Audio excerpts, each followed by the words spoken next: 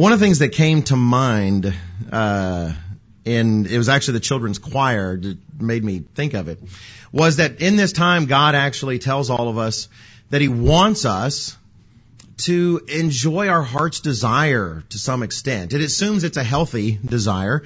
If you want to eat paste, He's not saying it's the feast. Buy all the Elmer's glue you want, and just start chugging it down. Healthy desires, but He wants us to.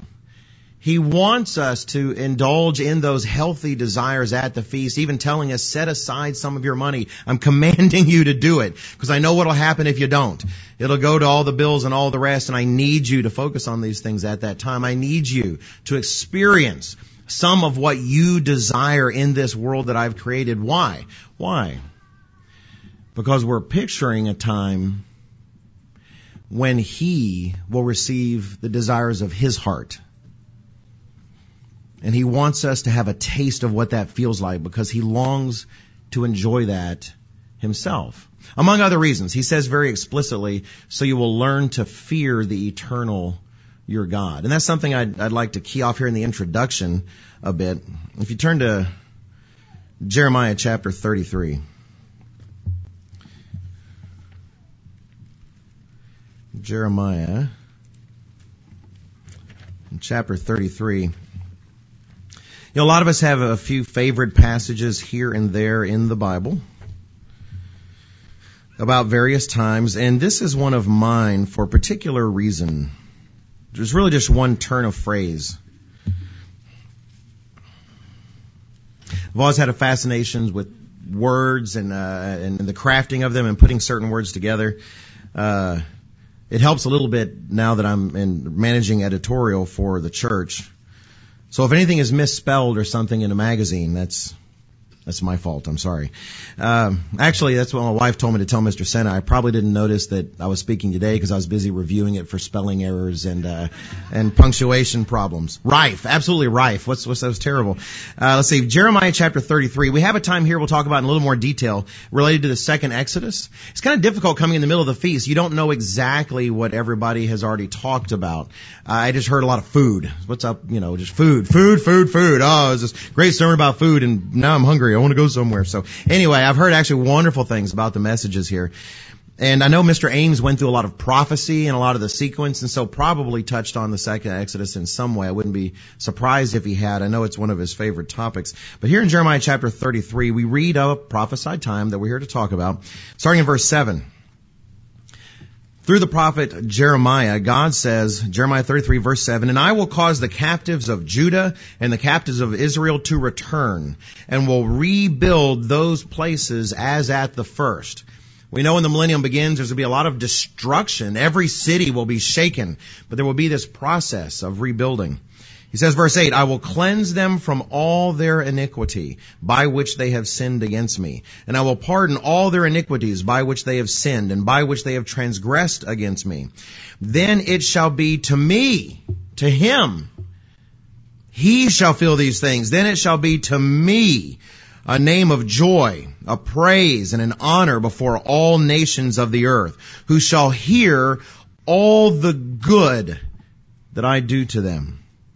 They shall fear and tremble for all the goodness and all the prosperity that I provide for it.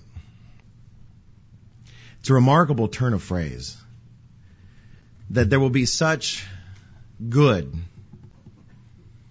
such blessing, such wonders during that time that people will naturally fear and tremble because of it. Fear is one of those words that sounds like a bad word. And it can be. If something's terrifying, it can be bad. But we've lost so much of what words mean, the richness of them. I've made this point before in a number of places, just to repeat for the sake of context, like the word terrible. In the Old King James, terrible would be used to describe God sometimes, that He is terrible and mighty. And yet in our day, it always means something bad. Always something bad. In fact, it's kind of a weak sort of bad these days. People will throw out words like this without any consideration, like, well, how was the chicken? Oh, it's terrible. Oh, it's just terrible. And you want to go, did you bow down before the chicken? Did you kneel and say, praise the chicken, which has caused such fear in me? No, it would just mean it didn't taste very good.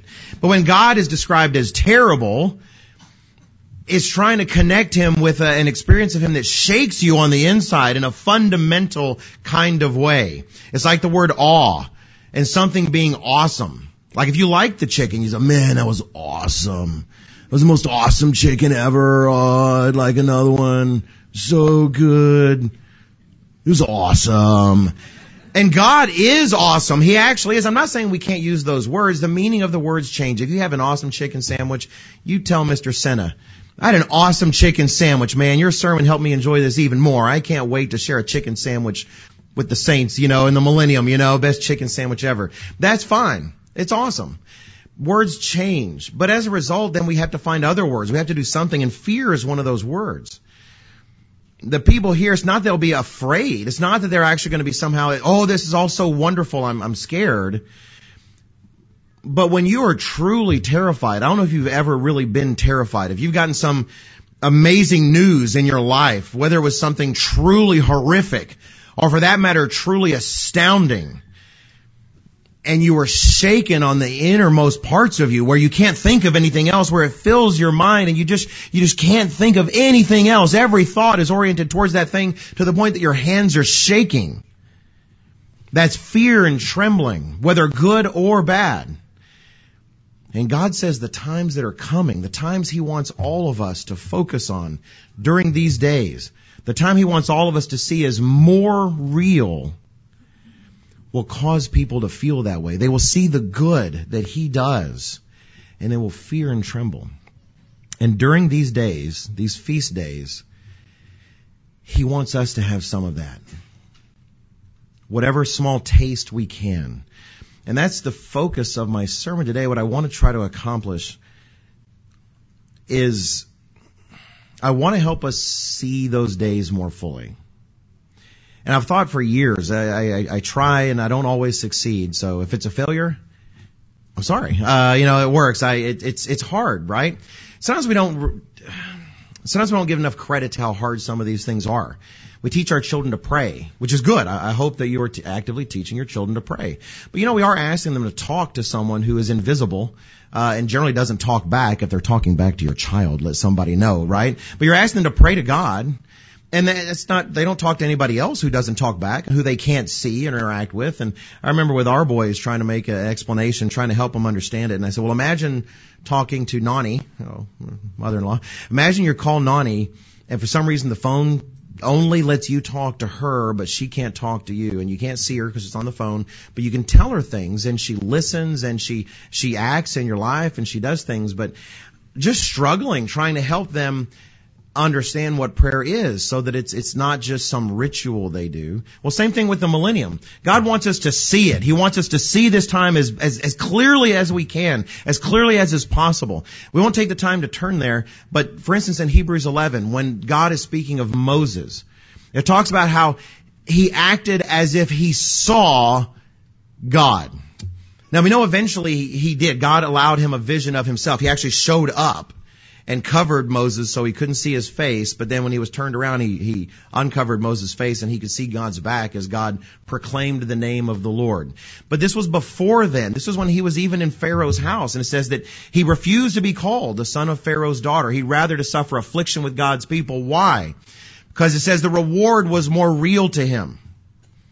He saw the God of Israel, and that God was more real than Pharaoh. It was more real than Pharaoh's chariots and his gold and his power and his might and his swords and his army and his spears. God was more real to him. And let me be up front, that's hard. At least it's hard for me. If it's easy for all of you, that's great. Don't tell me, it'll just make me depressed. I don't want to know, because I know it's hard for me. You know what's easy for me to see is the traffic in Charlotte trying to get to work. That's way easy to see. Especially that one guy that cut me off. Oh, I see him really, really, really well. You know, what's easier to see in your life? Is it your boss, your coworkers, the argument you had with your spouse that morning over the toast of all things? All these things are incredibly easy to see. But God wants this to be sharply in our vision. He wants us to see it. What does he say in Matthew 6:33? Seek you first the kingdom of God and His righteousness, and all these other things, they'll be taken care of. Focus on this first. You have to see this. There are times in your life that are coming, and some of you have already experienced them. There's times in mine when the only thing that gets us through is knowing that that future is more real than what we're going through right now. That's the only thing that carries us on to the next time, is knowing the time I pictured last year at the Feast of Tabernacles is more real than this. Is more real than him, or more real than her, or more real than this problem, more real than this pain. And this feast is a time where God has actually said, tell you what, take 7 days and focus on it. Make it real as best you can. And it's not easy, but strive to do so. Strive to do so. I asked there at the other feast site, I asked some of the kids to think about what would a house be like in the millennium. If you could just design your own house in the millennium, what would it be like? And so some of them drew me pictures. And I just want to show, because one day I want to see them and say that I showed it to everybody in Kentucky, and that they're famous. So there was one. It's like a mansion. It's got glitter ink. So I'm trying to hold it really carefully. There's a girl. Guys use glitter ink. I'm not trying to judge. I'm just saying. And these two were amazingly similar. They were both castles, because these girls wanted to, I guess, live in a castle. So I asked one in particular, I said, well, does this make you a princess then? It's like, no, don't just assume. I don't want to be a princess, you know. She goes, you know what, it's not a castle, it's a tower. That's what it is, it's a tower. And I said, well, you know, princesses live in towers too. And she said, oh yeah, you got me there. Well. Yeah, but she has an alligator in the moat. I mean, that's really serious. And I asked why. And she says, well, when the bridge door comes down, it smacks the alligator. And I said, well, that doesn't sound very millennial, you know. She said, well, alligators, they're kind of mean. Well, they won't be then. I was trying to say, but anyway, it was a long conversation, but it was very nice. But I appreciate that, because children are helpful. Children have imaginations, right? And they're willing to employ those imaginations at times when it seems silly. At times when it's like, why are you wasting your time? You know what? Because I'm a kid. And because there's a time to be a kid. And there's a time to waste time imagining stuff.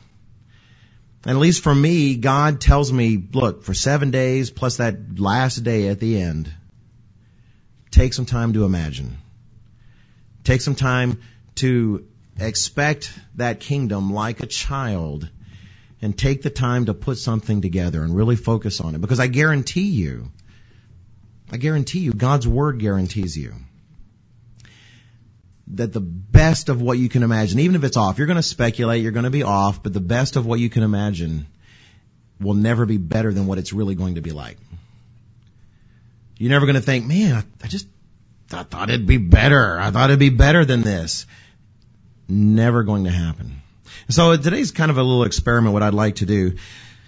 I want to focus on just a few particular aspects of the millennium. If I'm asking you to do it, I need to be really willing to help. And there's something I used to do, and I had done it for years, every once in a while, every few feasts. I think I did it the first time in Dallas. And I have a sort of fake letter that I wrote, as if someone's in the millennium and they're trying to write to us today, write to you in particular, about what they appreciate or something. And I wasn't actually going to put this particular sermon together. I had some other ideas for the feast, for the sermon I was going to give in this slot. And I was actually talking with my wife, and she's the one who convinced me, said, no, do that. I think that's a really good idea. Go ahead and do that. So if you don't like it, it is so her fault.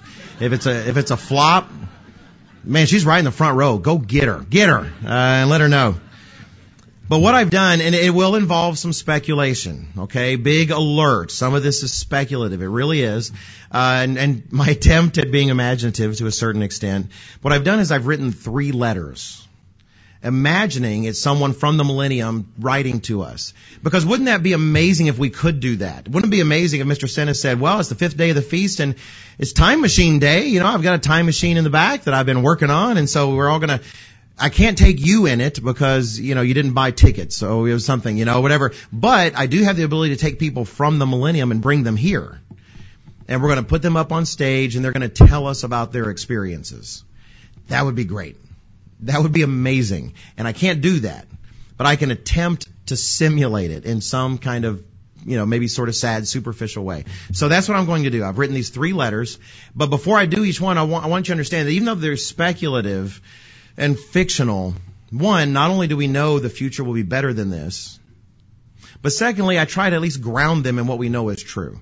One of the many reasons to feed your mind with God's Word on a consistent basis is so that even in your imaginations, it's standing on a foundation of the truth, right? Hopefully more and more accurately as time goes on. So that's what we're going to do, and the title of the sermon today is 3 Letters from the Millennium. 3 Letters from the Millennium. Thank you for the extra height, by the way. I'm glad that Mr. Senna planned the lectern business up here for normally heighted people. Thank you, Mr. Senna. So, Mr. Sandor, Mr. Senna will pay for all your back surgery and stuff later. So, all right. What I'd like to talk about first is the second Exodus, just a bit. The second Exodus. That's what Mr. Ames has called it frequently. When you read the Old Testament, you repeatedly see references to the Exodus from Egypt. Long ago. In fact, it's really a cornerstone of the identity of ancient Israel. Even today, we talk about it so much during the first part of the holy days, right? The Passover season and the days of unleavened bread. Many of us will give sermons related to the Exodus of Israel from Egypt. For good cause. It was really, in many ways, the defining moment of the nation of Israel. It's where God established them and made them.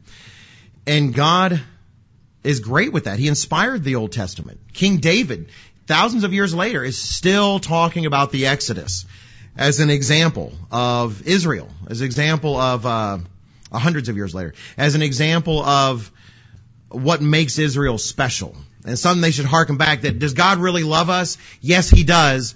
The Exodus. And they remind themselves and go back to that. But God says that is going to change. God says that in the time to come, they will no longer hearken back to the Exodus in the same way. Hopefully you've already turned to Jeremiah. Just turn a few pages earlier to Jeremiah 23. Jeremiah 23.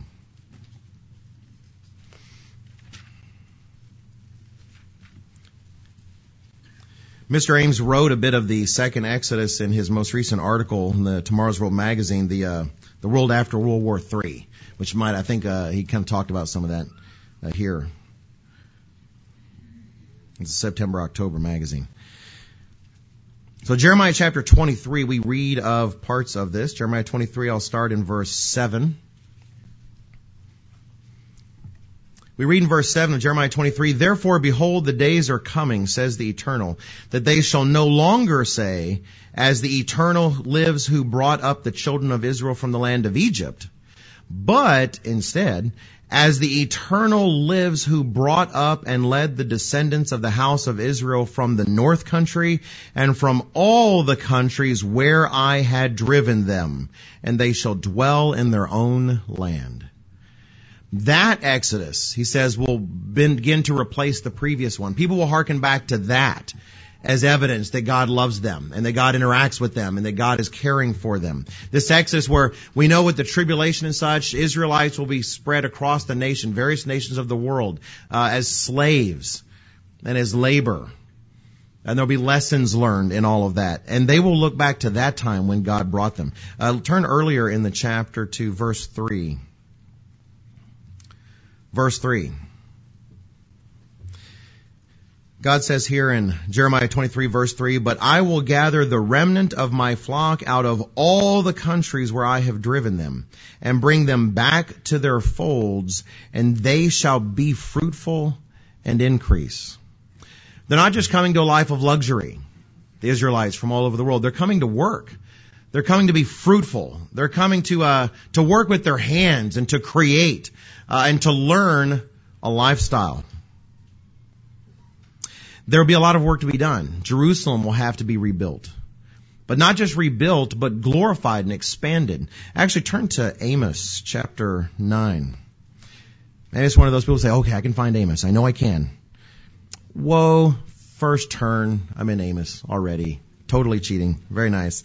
All right. Amos chapter 9.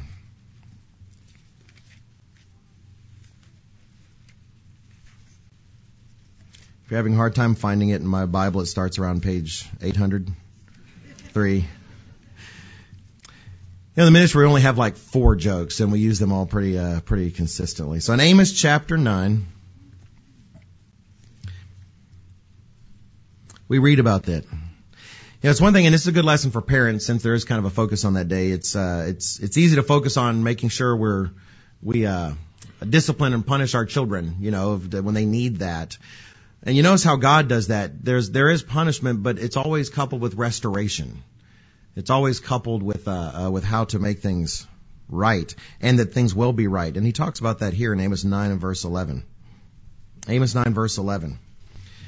God says, "On that day I will raise up the tabernacle of David, which has fallen down, and repair its damages. I will raise up its ruins and rebuild it as in the days of old, that they may possess the remnant of Edom and all the Gentiles who are called by my name, says the Eternal, who does this thing. Behold, the days are coming, says the Eternal, when the plowman shall overtake the reaper, and the treader of grapes him who sows seed." There's going to be so much abundance that while they're harvesting, they can't harvest it fast enough. And the people are behind them ready to make more. It's like, we got to go, man. Hurry up. We can only eat it so fast. I know, but there's just so much. There will be food aplenty. It's an amazing time. It says, "The mountains shall drip with sweet wine, and all the hills shall flow with it." Verse 14, "I will bring back the captives of my people Israel. They shall build the waste cities and inhabit them. They shall plant vineyards and drink wine from them. They shall also make gardens and eat fruit from them." It's easy. I don't know how you've imagined it yourself. It's easy to think we would kind of arrive, the children of God are here, and then we're just sort of snapping our fingers and making everything better. But how do we learn? How are they going to learn? By doing a lot of this themselves, with guidance. Sometimes, let me go ahead and get this out. It was actually a little bit of a theme there, and it'll help here sometimes, perhaps. It might help some of you. Sometimes you hear you're going to rule cities, and forgive yourself. Don't get upset at yourself if your natural thought is to think, I don't want to rule cities. Some of you have thought that. I know you have. Not because it's like the 700 Club. Pat Roberts would be like, "Someone out there, you sprained your ankle. I hear you. I feel your prayers." Yeah, like 800 people watching the 700 Club sprain their ankle the previous week. It's a good gamble. But anyway, that said, are they all going to call in and check in, say, "Nope, didn't sprain my ankle. Nope, didn't sprain my ankle"? I'm not doing that. I just know that we're humans, and I know I've had that reaction sometimes. Like, well, I don't know if I'm really interested in ruling a city. I don't know if I'm interested in being a governor of something. Or some of you thought, I don't even know if I could. I don't know plumbing. I don't know urban planning. I don't really know how do you design a safe city street or all the rest. Understand at least a couple things. Those kind of things, those details you could learn at college or whatever, or just in practice. All those mechanical details of civil engineering and all the rest, that is the small stuff. Right? Don't sweat that small stuff. When you're God, it says that with him 1,000 years is like a day, and a day is like 1,000 years. If you could learn it in 1,000 years of study and practice, then as a resurrected, glorified God being, that's the first day. Right? Don't worry about those details. God isn't going to resurrect you and think, well, wow, let's see, you were a grandmother for most of your life, and before that you were a housewife, and, well, do you know anything about asphalt and laying streets or anything? I don't know what to do with you. That is the small stuff. That is picayune. That is nothing. Don't get me wrong, if you do those things, please keep doing them. But when it comes to what we'll be doing in the millennium, that's nothing. God can that is just technical knowledge. What is the hard work is developing character. You can't go to college and get a degree in character. You're doing the hard work to be prepared for whatever you will need to do in the millennium. Don't worry about the other details. And the other thing is, don't think of it as ruling 10 cities. Think of it as helping the people of 10 cities to know the way of life you have enjoyed for all these years. We think of rulership as being lord over people, and too many parents, too many fathers, even too many mothers think of it that way. When God says, who will be greatest among you? Those who is the servant of all, who sees himself as the lowest, who focuses not on telling others what to do, but on washing their feet for them. So think of ruling 10 cities, not like, I don't know what I would do. I know what you would do. You would love those people. If you're prepared to love 10 cities worth of people, that's exactly what he's looking for. So when you see these people, it may not be building the things for them, but helping them and guiding them as they do. He indicates here that people will come back and begin building these things and learning lessons, trying to do it the right way, not shortcutting things, not using unsafe materials, but trying to do it right. And he says in verse 15, I will plant them in their land, and no longer shall they be pulled up from the land that I have given them, says the Eternal, your God. Let's look at just a few more passages. Turn to Ezekiel 43. We certainly will not read all of these chapters, but all the chapters there at the end of Ezekiel deal with the temple that is going to be built. And there will be another temple.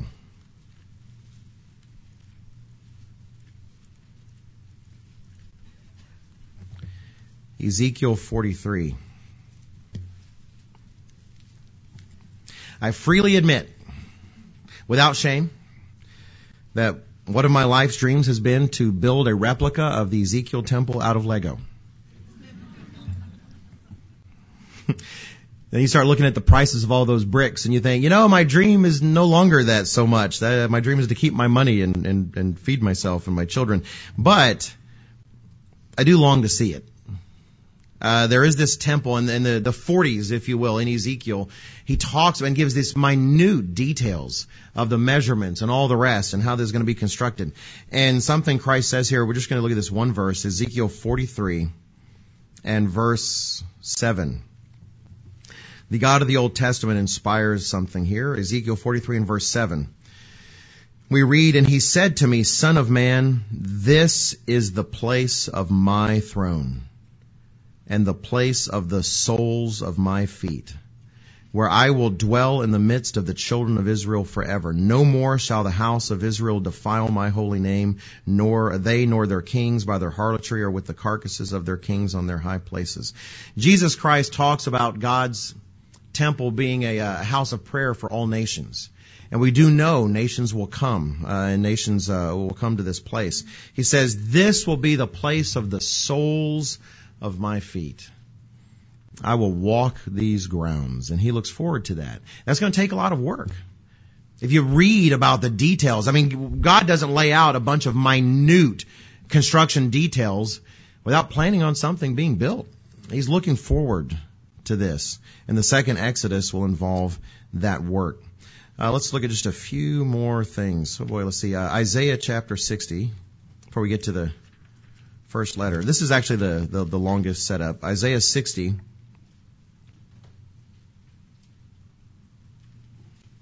Because the Gentiles are involved in this as well. It's not just about Israel. God is an orderly God. God is not a respecter of persons. And it's vital to understand that. God does not somehow love one person more than another. Think of your children. Now, if you do love one child more than all the others, please never tell them that. That'd be absolutely horrible. And I doubt that you do. I know in my case, my kids, yes, there is one I love more than the others. And I don't. But I do try to explain. I don't love them all exactly the same. But amount is not the right talk. Each one has these amazing qualities, right, that draw me to them. That I love to see in each of them. Their quirks, even their foibles, even their faults to some extent. And man, do they have faults. Anyway, you love each of them in different ways because each of them make you smile for different reasons, right? That's not the same as loving one more than another. And it's not the same as being a respecter of persons. And God gave his son for the whole world, we're told. But he does things in an order. He works with Israel to use Israel as a means for blessing the entirety of the world. Punishment comes on the whole world. Where does it start? Israel. That's kind of the way that works. You get one, you get the other. And in the millennium, God has a plan for the entire world. It's not just Israel. It's not just Israel. But we have to see it in context. In Isaiah 60 and verse 1. We read, "Arise, shine, for your light has come, and the glory of the Eternal is risen upon you. For behold, the darkness shall cover the earth, and deep darkness the people. But the Eternal will arise over you, and His glory will be seen upon you. The Gentiles shall come to your light, and kings to the brightness of your rising. Lift up your eyes all around and see. They all gather together. They come to you. Your sons shall come from afar, and your daughters shall be nursed at your side. Then you shall see and become radiant, and your heart shall swell with joy, because the abundance of the sea shall be turned to you. The wealth of the Gentiles shall come to you. The multitude of camels shall cover your land, the dromedaries of Midian and Ephah. All those from Sheba shall come. They shall bring gold and incense, and they shall proclaim the praises of the Eternal. All the flocks of Kedar shall be gathered together to you. The rams of Nebaioth shall minister to you. They shall ascend with acceptance on my altar, and I will glorify the house of my glory. Who are these who fly like a cloud and like doves to their roosts? Surely the coastlands shall wait for me, and the ships of Tarshish will come first to bring your sons from afar, their silver and their gold with them, to the name of the Eternal your God, and to the Holy One of Israel, because He has glorified you. The sons of foreigners shall build up your walls, and their kings shall minister to you. Their royalty. It's very easy to think of this just as subservience and punishment. And there's a certain turning of the tables in the sense that many in authority in other nations will suppress Israel. But it's not just what what goes around comes around. It's time to punish you too. That's not actually what you see when you read these verses carefully. And he continues, "But in my favor I have had mercy on you." Let's save us a little bit of time. Jump to verse 13. It says, "The glory of Lebanon shall come to you, the cypress, the pine, and the box tree together, to beautify the place of my sanctuary. And I will make the place of my feet," there's that statement again, "the place of my feet glorious."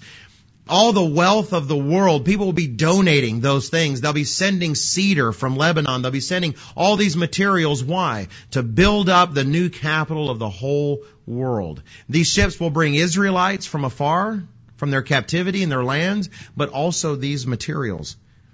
Verse 14. "Also the sons of those who afflicted you shall come bowing to you, and all those who despise you shall fall prostrate at the soles of your feet, and they shall call you the city of the Eternal, Zion of the Holy One of Israel."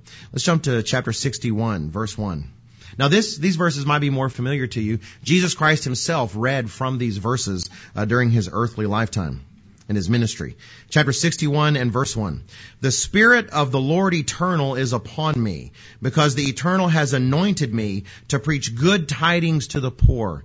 He has sent me to heal the brokenhearted, to proclaim liberty to the captives, and the opening of the prison to those who are bound, to proclaim the acceptable year of the Eternal and the day of vengeance of our God, to comfort all who mourn, to console those who mourn in Zion, to give them beauty for ashes, the oil of joy for mourning, the garment of praise for the spirit of heaviness, that they may be called trees of righteousness, the planting of the Eternal, that he may be glorified. And they shall rebuild the old ruins. They shall raise up the former desolations. They shall repair the ruined cities, the desolations of many generations. Strangers, that is those from outside of Israel, shall stand and feed your flocks, and the sons of the foreigner shall be your plowmen and your vine dressers. But you shall be named the priests of the Eternal. They shall call you the servants of our God. Look at verse 11, the end of the chapter. "For as the earth brings forth its bud, as the garden causes the things that are sown in it to spring forth, so the Lord Eternal will cause righteousness and praise to spring forth before all the nations." Let's turn to Zechariah chapter 8. And there's a reason for all of this. It's not just to bless Israel, but to inspire others as well. We won't turn there for the sake of time, but if you go back to Deuteronomy, Moses is talking to Israel and explaining to them that God intends you to be a kind of people where the other nations around you will look on you and say, what nation has been so blessed as to have its God near them like this? And to be given such laws of wisdom. Why? Just to make the nations envious?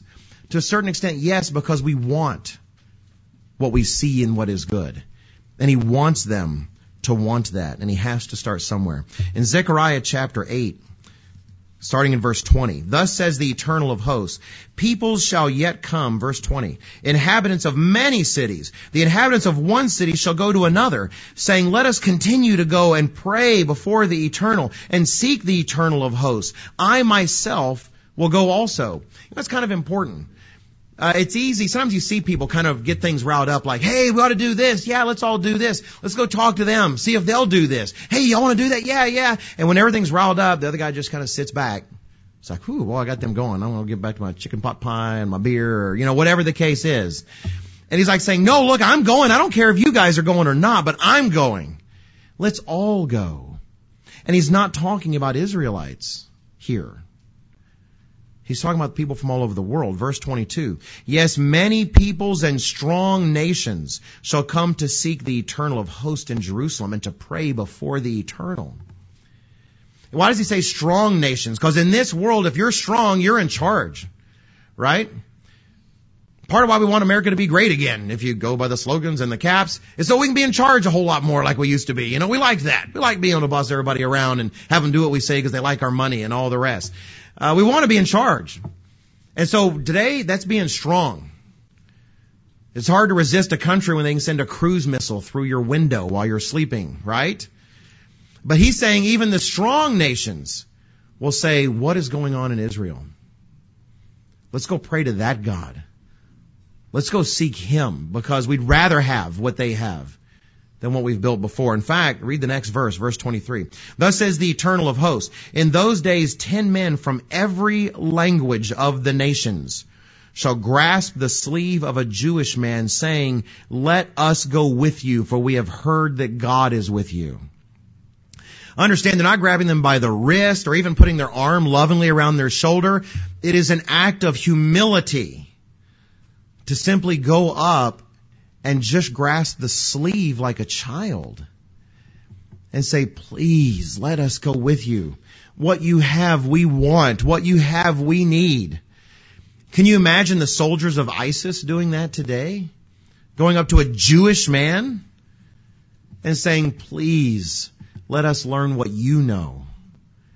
Can you imagine the mullahs of Iran and everyone else going up to just a Jewish citizen, no one of import, no one of power, and just saying, you're one of them, please. Show us the way. What's the quickest way to get there? Can we come there too? They will voluntarily want to come. It won't be a matter of bringing the nations in chains. It'll be a matter of opening a door to them. Let's look at just one more passage before I get to this first item. It's in Isaiah chapter 14. Isaiah 14. Let's capture a couple of verses. And one, I think, gives important context for the other. Isaiah 14 and verse 1.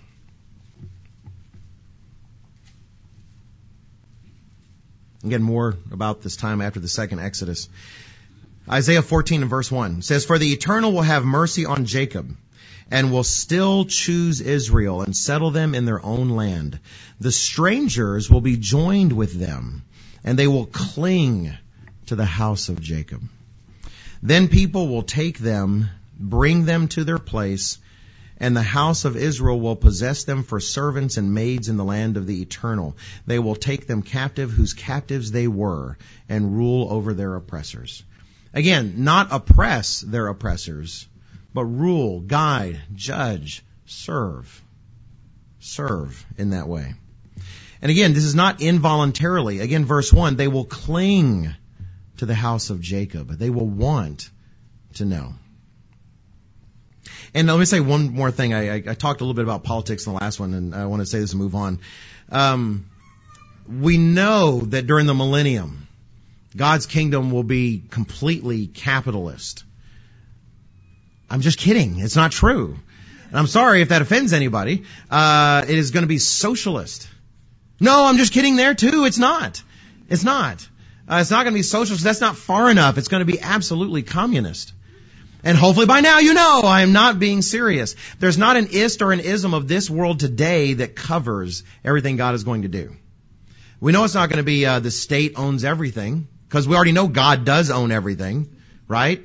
And when He's the state, it's kind of like that. And yet, what does He say? We're not going to turn there for the sake of time, but Micah chapter 4, verse 4, for instance, every man will sit under his vine and his fig tree. There will be private ownership.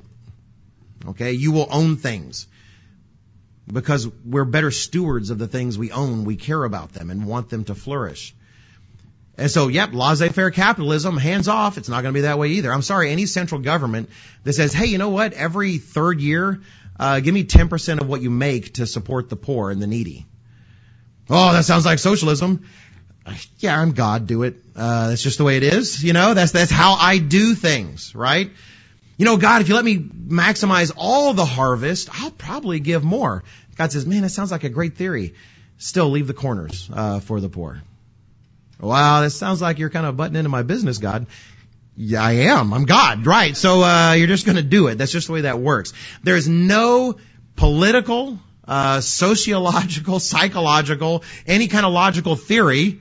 Okay, that doesn't sound right. Any kind of man-made theory that we come up with, some form of government, some form of politics, nothing beats the Bible. It will be completely different from all of those. So I hope this feast, some of you consider it a bit of a fast from Fox News, MSNBC, the Wall Street Journal. It's good to keep up with the news. But if it's firing up in you those same kind of thoughts, like, man, I sure wish they'd leave my president alone, or man, I sure wish their president would shut up, then you shut that up. You tell those parts of your brain they don't belong here at the Feast of Tabernacles. Mr. Trump has no solution. Mrs. Clinton has no solution. Mr. Sanders has no solution. We're here to celebrate the actual solution. And so stop thinking about all of that. And so this letter is meant to help us do that, this first one. This is a letter from someone named James. And again, he's not real. Okay, I made this up. And if it's not very good, I am really sorry. In fact, I don't want the kids walking away saying, was that really? Because my kids will do that. Kids will take things so wonderfully innocently. I remember my kids, they would see Dr. Meredith on television at services when they're really young, right? And they'd say later, was that God? Was that a video from God today? It's like, no, that's Dr. Meredith. He's a person. God doesn't make videos for us to see at services. And then the next Sabbath's video from Mr. Ames. So was it God today? Was that? No. You wonderful child, they're so innocent, right? So even kids, I made this up, okay? You make up your stuff, right? You make up your stuff. I made this up to try to help me picture these things make them a little more real. All right. So this is supposed to be like a letter, someone from the millennium who's writing this to you, to explain some aspect of their life. It says, greetings. My name is James, and I'm writing to you from the millennium to tell you part of my story. I've been asked to specifically focus on some of my early experiences. In what feels like a previous life, I was a heroin junkie in Detroit. What a shock it was to learn that I was actually an Israelite of the tribe of Manasseh. I remember riding one of the first ships from Tarshish, what you would have called Spain in 2017, taking previously held captive Israelites from the nations of their captivity to their new homeland in Israel. It all seemed so unreal in so many ways, yet the events of the years leading up to that trip had taught me that just about anything was possible. While on the way, I befriended one of the sailors of the ship, a young man from Alicante named Santiago, as well as another passenger named Simon. When we arrived on the shores of the land of Israel, it was clear that there was a lot of work being undertaken. Though the reign of Jesus Christ and the saints had only just begun, the work of rebuilding and glorifying Israel and Jerusalem specifically was already well underway. Santiago was going to be staying as a representative of his nation, working under Israelites there, helping with the construction and learning what he can of this new way of life so that he can take it back to his own country in the future. I learned that I would become a part of the construction crew as well, working in masonry and stonework, while Simon got the shock of his life to learn that he was of Levite heritage. He was told that his last name, Cohen, was derived from the Hebrew word for priest, and he was of the line of Zadok. While I was moving marble and granite, he would be undergoing training as a Levite to support the work of ministry of the new temple that was being erected under the Levitical family of Zadok, which in turn was under the divine direction of the children of God, who served as both kings and priests under Christ in the order of Melchizedek. I began to love my work and to take a right pride in what I did. So many years in the past I had wasted thinking of nothing but myself and how to feed my craving and where to steal what I needed to buy more of what I shouldn't have. Now the only remnants of that life were the needle tracks I still bore on my arms that found new life and purpose in shaping and moving the stones that would become the new temple and the headquarters of Jesus Christ on earth. Santiago, who worked on my crew under my direction, received the shock of his life one day. One of the children of God had descended toward us while we were working on a new cornerstone, saying in that voice that always demanded attention, "Santiago, I would speak with you."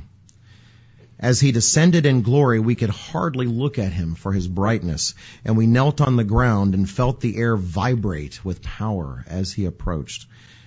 Then, suddenly, we felt it stop, and we lifted our eyes to see him. With his glory reduced, he appeared to us as he would have in his physical life before his transformation, and Santiago was shocked to see that he too was a Spaniard. He explained to us that years ago, before the return of Jesus Christ, he had been on vacation in Tierra del Fuego, on the southernmost tip of South America, and heard a funny little radio broadcast out of a funny little radio station declaring wondrous things about tomorrow's world in the Spanish language.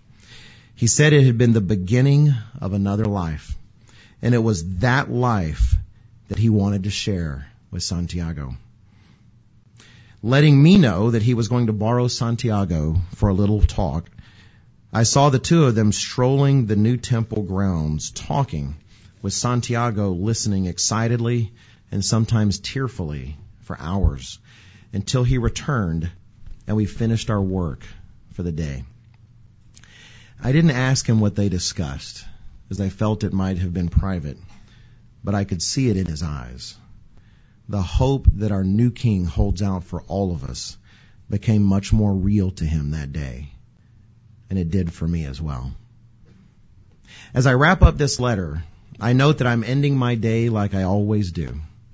I'm sitting outside my house under the fig tree that I planted with my own hands as I watch Simon, the new Levite, walk away from our daily end-of-the-day tradition. We sit under the tree and chat, telling each other about our day and what we learn. I lovingly call him a Levite nerd, and he lovingly calls me a stone jockey, and we part ways until tomorrow. I look to my left, and there's my 3-year-old chasing after a couple of bear cubs as their mother watches on, unconcerned. And I look to my right, and I see my child's mother looking on, just as unconcerned and just as lovely as the day I met her here in the New Jerusalem that we are building.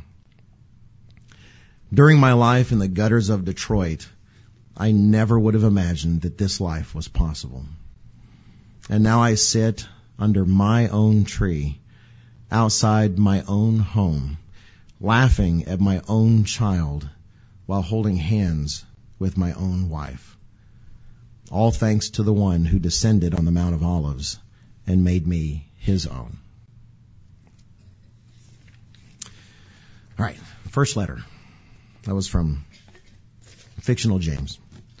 And again, we don't know what it's really going to be like in detail, right? All we know is lives are going to be changed. And anything that we can imagine, it's at least that good, if not better. Okay, the next one's going to concern a young woman named Rana in Egypt. She's going to be a teenager. And I am not a teenage Egyptian girl, so please forgive me if I get something wrong. Imagination, right? Imagination. Nor do I want to be. I guess you need to say that these days. Nor do I want to be. All right, but we need a few scriptures first. Turn to Zechariah chapter 14.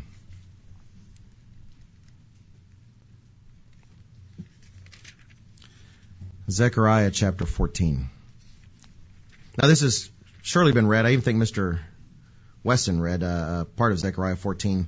And this part, actually, the opening message. Zechariah chapter 14. We'll start in verse 16. And it shall come to pass that everyone who is left of all the nations which came against Jerusalem shall go up from year to year to worship the King, the Eternal of hosts, and to keep the Feast of Tabernacles. And it shall be that whichever of the families of the earth do not come up to Jerusalem to worship the King, the Eternal of hosts, on them there will be no rain. Now, we're going to start in verse 18 here in a second, and I almost feel bad for the letter that I made for this, because I always try to stress something. The first two letters of the alphabet that begin verse 18 are important. It says if, right? Maybe Egypt will come. Maybe they will do well. But it says in verse 18, it says, if the family of Egypt will not come up and enter in, they shall have no rain. They shall receive the plague with which the Eternal strikes the nations who do not come up to keep the Feast of Tabernacles. This shall be the punishment of Egypt and the punishment of all nations that do not come up to keep the Feast of Tabernacles. It says if they don't. Maybe Egypt will do it. Maybe their leaders are beginning to say, I don't think I'm going to go up to this Jewish God, there in, now that's in Jerusalem. And someone says, oh, I don't know. I just read in Zechariah chapter, it says if we don't go, it's not going to get rain. I like rain. Let's go. Oh, what are we thinking? Let's go ahead and go. It does say if. We do have options. So maybe they will go. But we do know, surely, God wouldn't put this in otherwise, that some nations won't, including very potentially Egypt. It's a lot of passionate hatred between various parts of society in the Middle East. And the concept of going to a Jewish Messiah, regardless of what you've been through, hate goes deep. And who knows how long it might take for some of that. But is it just the rod that God is going to use? Is it just the stick? If you've reared children or even reared animals, it's not just a matter of the stick, it's also the carrot. Right? Is God just going to say, you better show up or I'm just going to be on your back all day long? No, God promises wonders.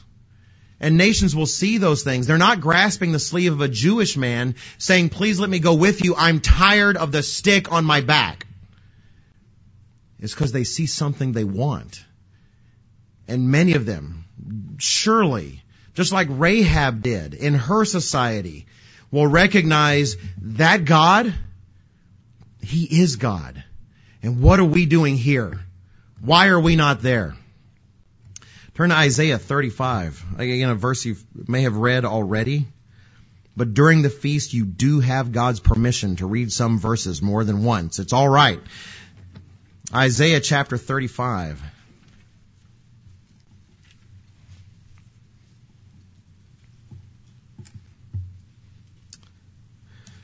Mr. Senna's probably looking at his watch and worrying that I'm going to go over time.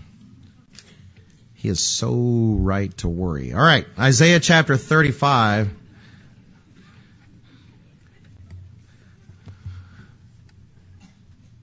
Starting in verse 5. Again, we read, if you've read it before, and I wouldn't be surprised if you had, Isaiah 35, starting in verse 5. Then the eyes of the blind shall be opened, the ears of the deaf shall be unstopped. Then the lame shall leap like a deer, and the tongue of the dumb sing. If that doesn't move us because it should, it's because we don't know enough of these people. Because we're not investing in their lives enough.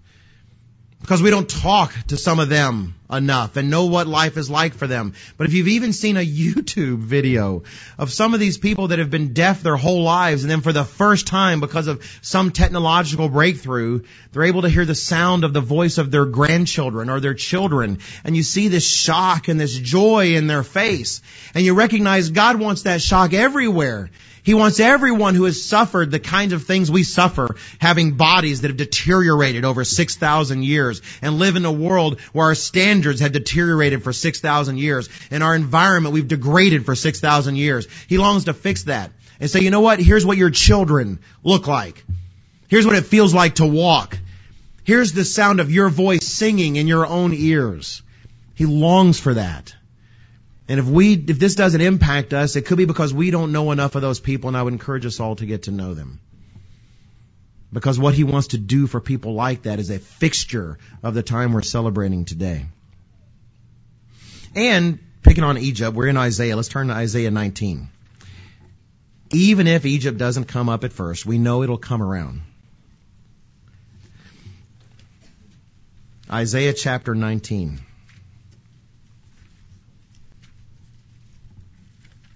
We're going to start in verse 19 of Isaiah 19. Actually, let's start in verse 18. Isaiah 19 and verse 18. We read here, in that day, Isaiah 19 verse 18, in that day 5 cities in the land of Egypt will speak the language of Canaan and swear by the Eternal of hosts. One will be called the city of destruction. They won't be Hebrew. They won't be speaking Hebrew. They will be Egyptian, but they will turn, and in their own language, they'll realize, I should turn my words towards Him. I should be praying to Him, not the God of the Quran, not anything else. It's the God of Israel. He should be my God. Verse 19, in that day there will be an altar to the Eternal in the midst of the land of Egypt, and a pillar to the Eternal at its border. And it will be a sign for a witness to the Eternal of hosts in the land of Egypt. For they will cry to the Eternal because of their oppressors, and He will send them a Savior, a mighty one, and He will deliver them. You know, this is just to me one small example of how we know the Bible was inspired and wasn't simply written by a bunch of human beings. Because no leader in any nation makes up and invents prophecy where God is looking forward to blessing your enemies, where God is looking forward to saving them. It's all about, our God's going to crush you, He's going to get you, not stuff like this. God looks forward to blessing every Egyptian on the face of the earth and being their God just as well. Verse 21, then the Eternal will be known to Egypt, and the Egyptians will know the Eternal in that day, and will make sacrifice and offering. Yes, they will make a vow to the Eternal and perform it. The Eternal will strike Egypt. He will strike and heal it. They will return to the Eternal, and He will be entreated by them and heal them. In that day there will be a highway from Egypt to Assyria, and the Assyrian will come into Egypt, the Egyptian into Assyria, and the Egyptians will serve with the Assyrians. In that day Israel will be one of 3 with Egypt and Assyria, a blessing in the midst of the land, whom the Eternal of hosts shall bless, saying, blessed is Egypt, my people, and Assyria, the work of my hands, and Israel, my inheritance. He will claim them all and find the joys in them that we find in individual children for all their particular differences and all their nuances. And He will find joy in every one of them. So, the second letter I wrote, and by the way, I know these are cheesy, okay? If you're there thinking, wow, that's a pretty cheesy letter that he wrote. I am a cheesy person, totally. I like cheese, actually. And so I can't apologize because I like cheese. Anyway, so I am a cheesy person, and so I know these are cheesy, but, write your own letter. Do it yourself. All right, here we go. This one starts off, hello, my name is Rana, and I am a 17-year-old Egyptian girl. I'm writing you from this time very early in the millennium about an incident that occurred almost a year ago when I was 16. At the time of Jesus' return, no country in the world had more unexploded landmines than my own nation of Egypt, the terrible remnants of our many wars with Israel. While I had not stepped on one myself, I was told that years before, as a very small child, I had been near when one went off in the part of the desert that we in Egypt call the Devil's Garden. The resulting explosion virtually shredded the lower half of my body, leaving me unable to walk, unable to have children, and in constant pain. As the only child of my parents, much of their time from that time forward has been spent in their care for me, and the never-ending pain of my body, mangled and covered in scar tissues, became what defined my life from my earliest memories. After the return of Jesus Christ, my father was one of the few who wanted to attend the Feast of Tabernacles in Jerusalem, but he was unable to persuade many, and consequently, our nation has been ravaged over the year that followed with no rain. The resulting drought began to have its effect on the will of some of our stubborn leaders. But even after several months, many were determined to see the drought out and maintain their resistance. My father, Yusuf, became more vocal as the weeks went by, explaining to the elders and others that we should embrace the God in Jerusalem as our own, and that our pride was a shameful sin before him. The backlash against him and our family was terrible. One particular day, I remember sitting on the ground against the wall of our home, where my father would often place me so I could watch the faces of people in the street. I had often dreamed of the simple pleasure of being able to walk the streets of my own hometown, but at least seeing the faces of those walking by as they went from place to place would bring me a small measure of comfort, as I imagined myself being able to walk beside them. But there was no comfort in the faces that I saw that day. Tired of my father's preaching about our rebellion, the crowd turned on us and our family, and before he could carry me inside, they began pelting us with rocks and stones, accusing us of abandoning our heritage for the sake of some Jewish god, and weakening the nation during its strongest trial. I had never seen faces so angry and so bitter, and I was terrified as their stones struck the wall and ground all around me. But one face was different. His demeanor was calm, and he was not yelling like the others. Very slowly and deliberately, he began walking toward me. And as he moved out of the crowd in my direction, the yelling and the stoning stopped for some reason, as all became silent. Upon reaching where I was cowering on the ground, he looked at me and spoke to me, loud enough so that all could hear, saying, "I come on behalf of the one who now reigns in Jerusalem, for whom your family now suffers. He has heard your parents' prayers and yours, and what I do here, I do in his name." Then he reached his hand toward me and said simply, "Rise, Rana, and walk." Before I even comprehended the fullness of what he had said, I took his hand, and the moment I did so, the pain I had known all my life disappeared, and I stood for the first time in all the years I could remember. I looked down in disbelief and saw a beautiful new body, untouched by a single scar, with two perfect legs which seemed to be begging me to use them. I leapt forward to embrace my healer, only to find that he had vanished and was no longer there. But my legs would not allow me the luxury of pausing to wonder where he had gone, and I ran to embrace my father and mother, who were kneeling and praying and praising God with tears in their eyes. I prayed with them in joy, but could not kneel to do so, as the wonder of being able to walk and run and dance compelled me to run around the house from person to person, to ask if they could see me, to tell me that all of this was real. And as I did so, the faces that had been so twisted in hate only moments before began to fill with tears themselves, and the crowd began to kneel with hands raised in praise to the God that they had rejected, and in cries for his mercy and his forgiveness. I'm now 17 years old, and I'm accompanying my father and mother and many of our townspeople as a part of our nation's delegation to Jerusalem to observe our first Feast of Tabernacles. The caravan makes for a large and motley crew, assembled of the collected wagons, donkeys, and camels of a humbled nation that has suffered much, but learned much, and which longs to learn even more.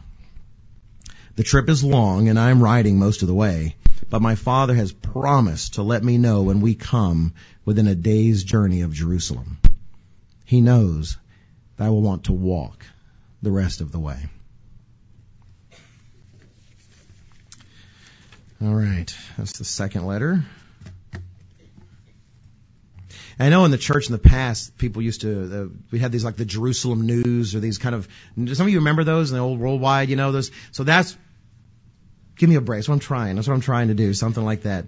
So, all right, this last part, and I'll go through really quickly, Mr. Senna. We've only got like a half an hour left or so. So don't worry. I'm almost done. Now, this last one, actually, some of you have heard before. It's one that I've done before, this last letter. And, I've kept it from an unnamed person. Someone who I didn't attach a name to, like Rana, which is a real Egyptian name. I looked it up. Only the best for you guys. And I want to talk just briefly then about you and about your service to others in the millennium. This is, I think, the last verse we'll turn to. We're in Isaiah already. Turn to Isaiah chapter 30. Isaiah chapter 30. And I'll go over this part quickly. Isaiah chapter 30. If you haven't heard it at the feast so far, hopefully you've read it yourself, because for many of us, this is one of our favorite passages about the millennium to come and our role in it. Isaiah chapter 30, and I'll start in verse 19. We read here, "For the people shall dwell in Zion at Jerusalem. You shall weep no more. He will be very gracious to you at the sound of your cry. When he hears it, he will answer you." Isaiah 30 and verse 20, the next verse. "And though the Lord gives you the bread of adversity and the water of affliction, yet your teachers will not be moved into a corner anymore. But your eyes shall see your teachers. Your ears shall hear a word behind you saying, 'This is the way, walk in it,' whenever you turn to the right hand or whenever you turn to the left." We long to be that. We long to take what God has given us, filtered out from all the biases and weirdness that we personally bring, whereas the pure, unadulterated truth of God, and help these people when they start going away they shouldn't, to tell them don't go that way. Now, how would we appear to these? He says, your eyes shall see them. And I'm just going to throw out a bunch of things. This is speculative because God doesn't give us a lot. That's all he says right here, right? But we will be glorified. 1 John 3, verses 1 through 3 tell us that when we see the resurrected Jesus Christ, we'll be like him. We'll see him like he is. And that tells me that I'm free to at least speculate that in the resurrected and glorified life, I should be able to do as Jesus does. And as he interacted with people after his resurrection. And that was in many different ways. We don't have the time to turn to all of them. I might just give you the chapters. But in John chapter 20, we note that when Mary first saw him after his resurrection, she thought he was the gardener. Is that because her eyes were filled with tears or something like that? Well, there's other things to suggest that may not have been the case. Luke chapter 24, Christ talks to the disciples on the road to Emmaus. And they don't recognize him at first. It says there that their eyes were kept from recognizing him. Now, does that mean that spiritually that God worked a miracle and their eyes couldn't recognize him? Or is it because he was different? Actually, a parallel passage in Mark chapter 16 talks about him appearing in another form. That's the New King James words, in another form to those particular disciples. What we do know is that God, Jesus Christ, resurrected, had the ability to not be recognized until he wanted to be recognized. And could work with some where they had no idea that's who that was. Also in John chapter 20, when Christ manifests himself to Thomas, Thomas had said, look, I don't care what you guys say. The dead don't rise again. There's no way that he's alive again. I can't even dare to hope that that's true.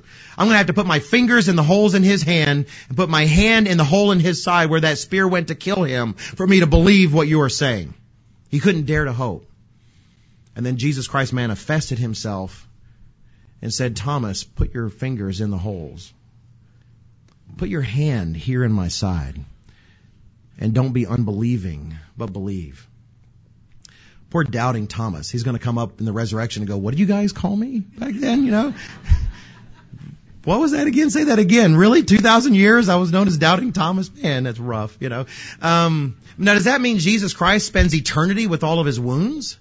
Does that mean that all of us, you know, if I happen to be napping in the middle of a road and a big steamroller comes over me, you know, and then in the millennium I'll be like Captain Flat Guy, like, well, I guess this is what.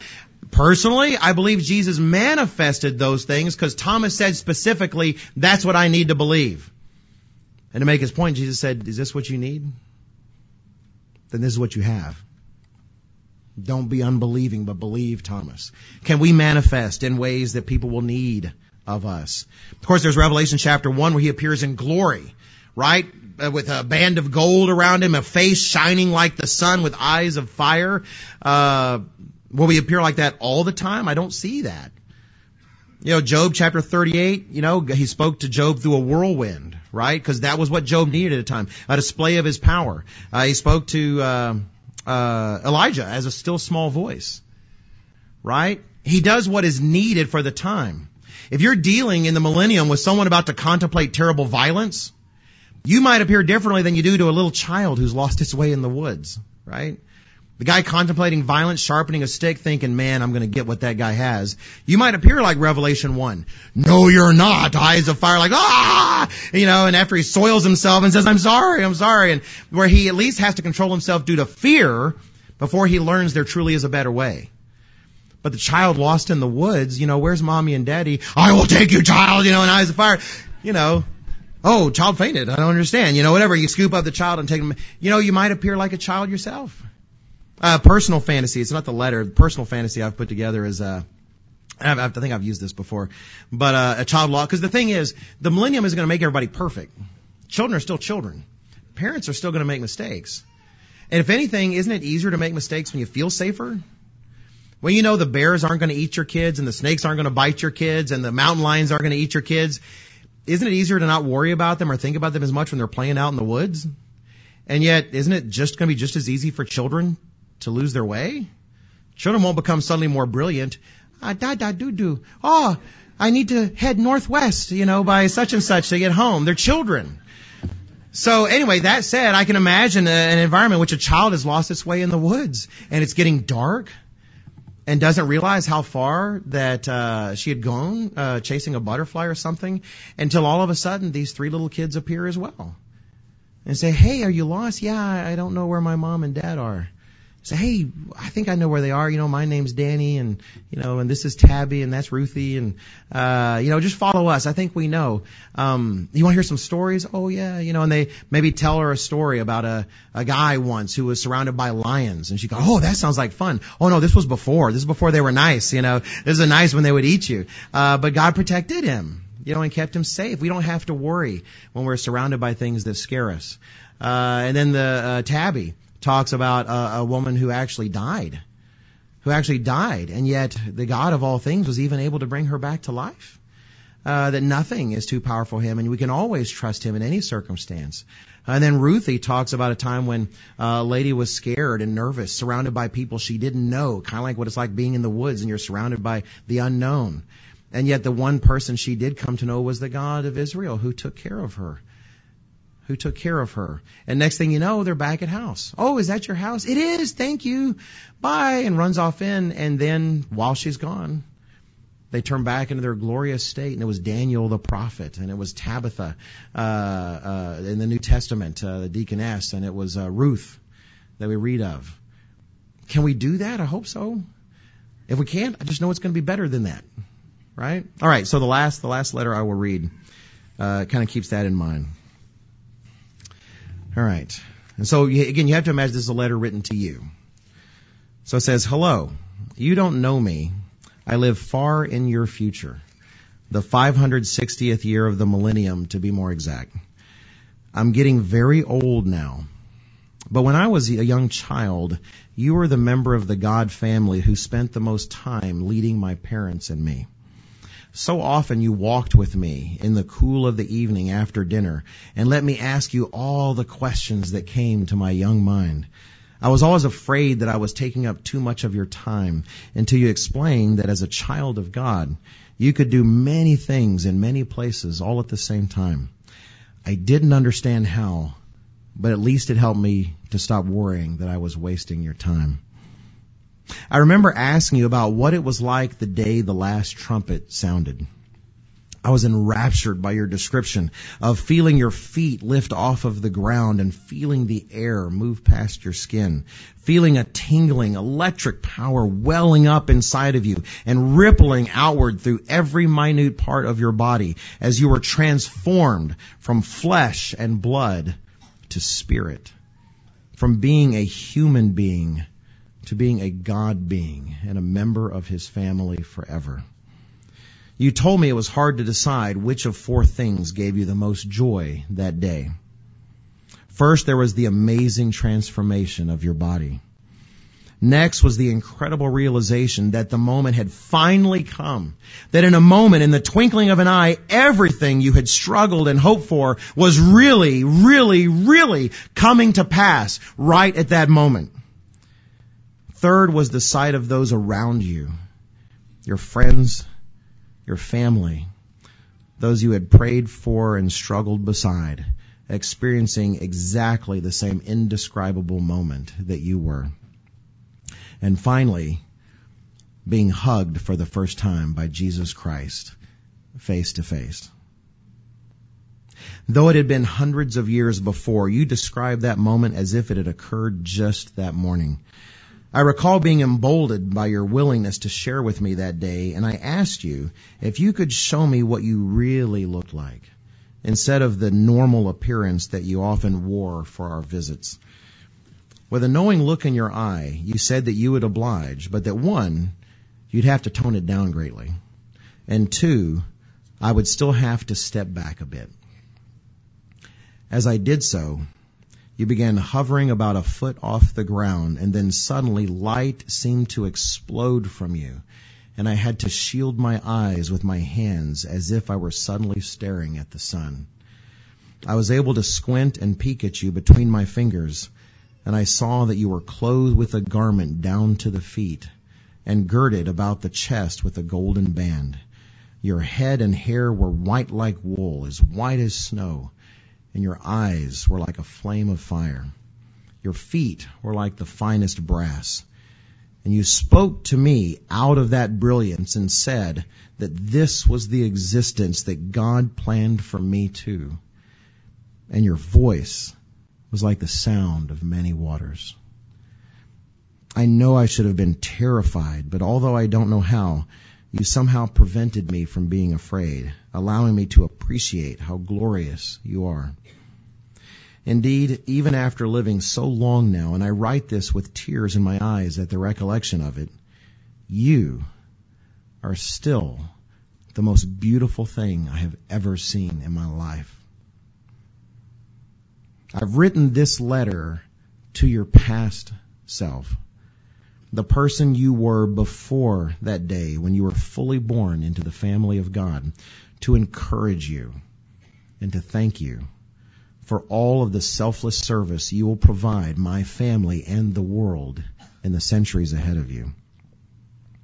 With love, someone in your future who is counting on you to look in the mirror and see not only the present you, which so often seems to need so much work, but also the you that God has planned for you.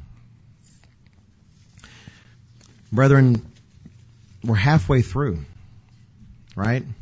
We're halfway through this feast, and our clock is ticking, and we're going to go back to our jobs, we're going to go back to our burdens, we're going to go back to our taxes, we're going to go back to our co-workers, our employees. Let all of us in our conversations, in our meditations, in our prayers, in our study, in our reading, let us strive to make this time that's coming as real as possible. Make it real, filling your mind, filling your heart, because that time to come is more real than today.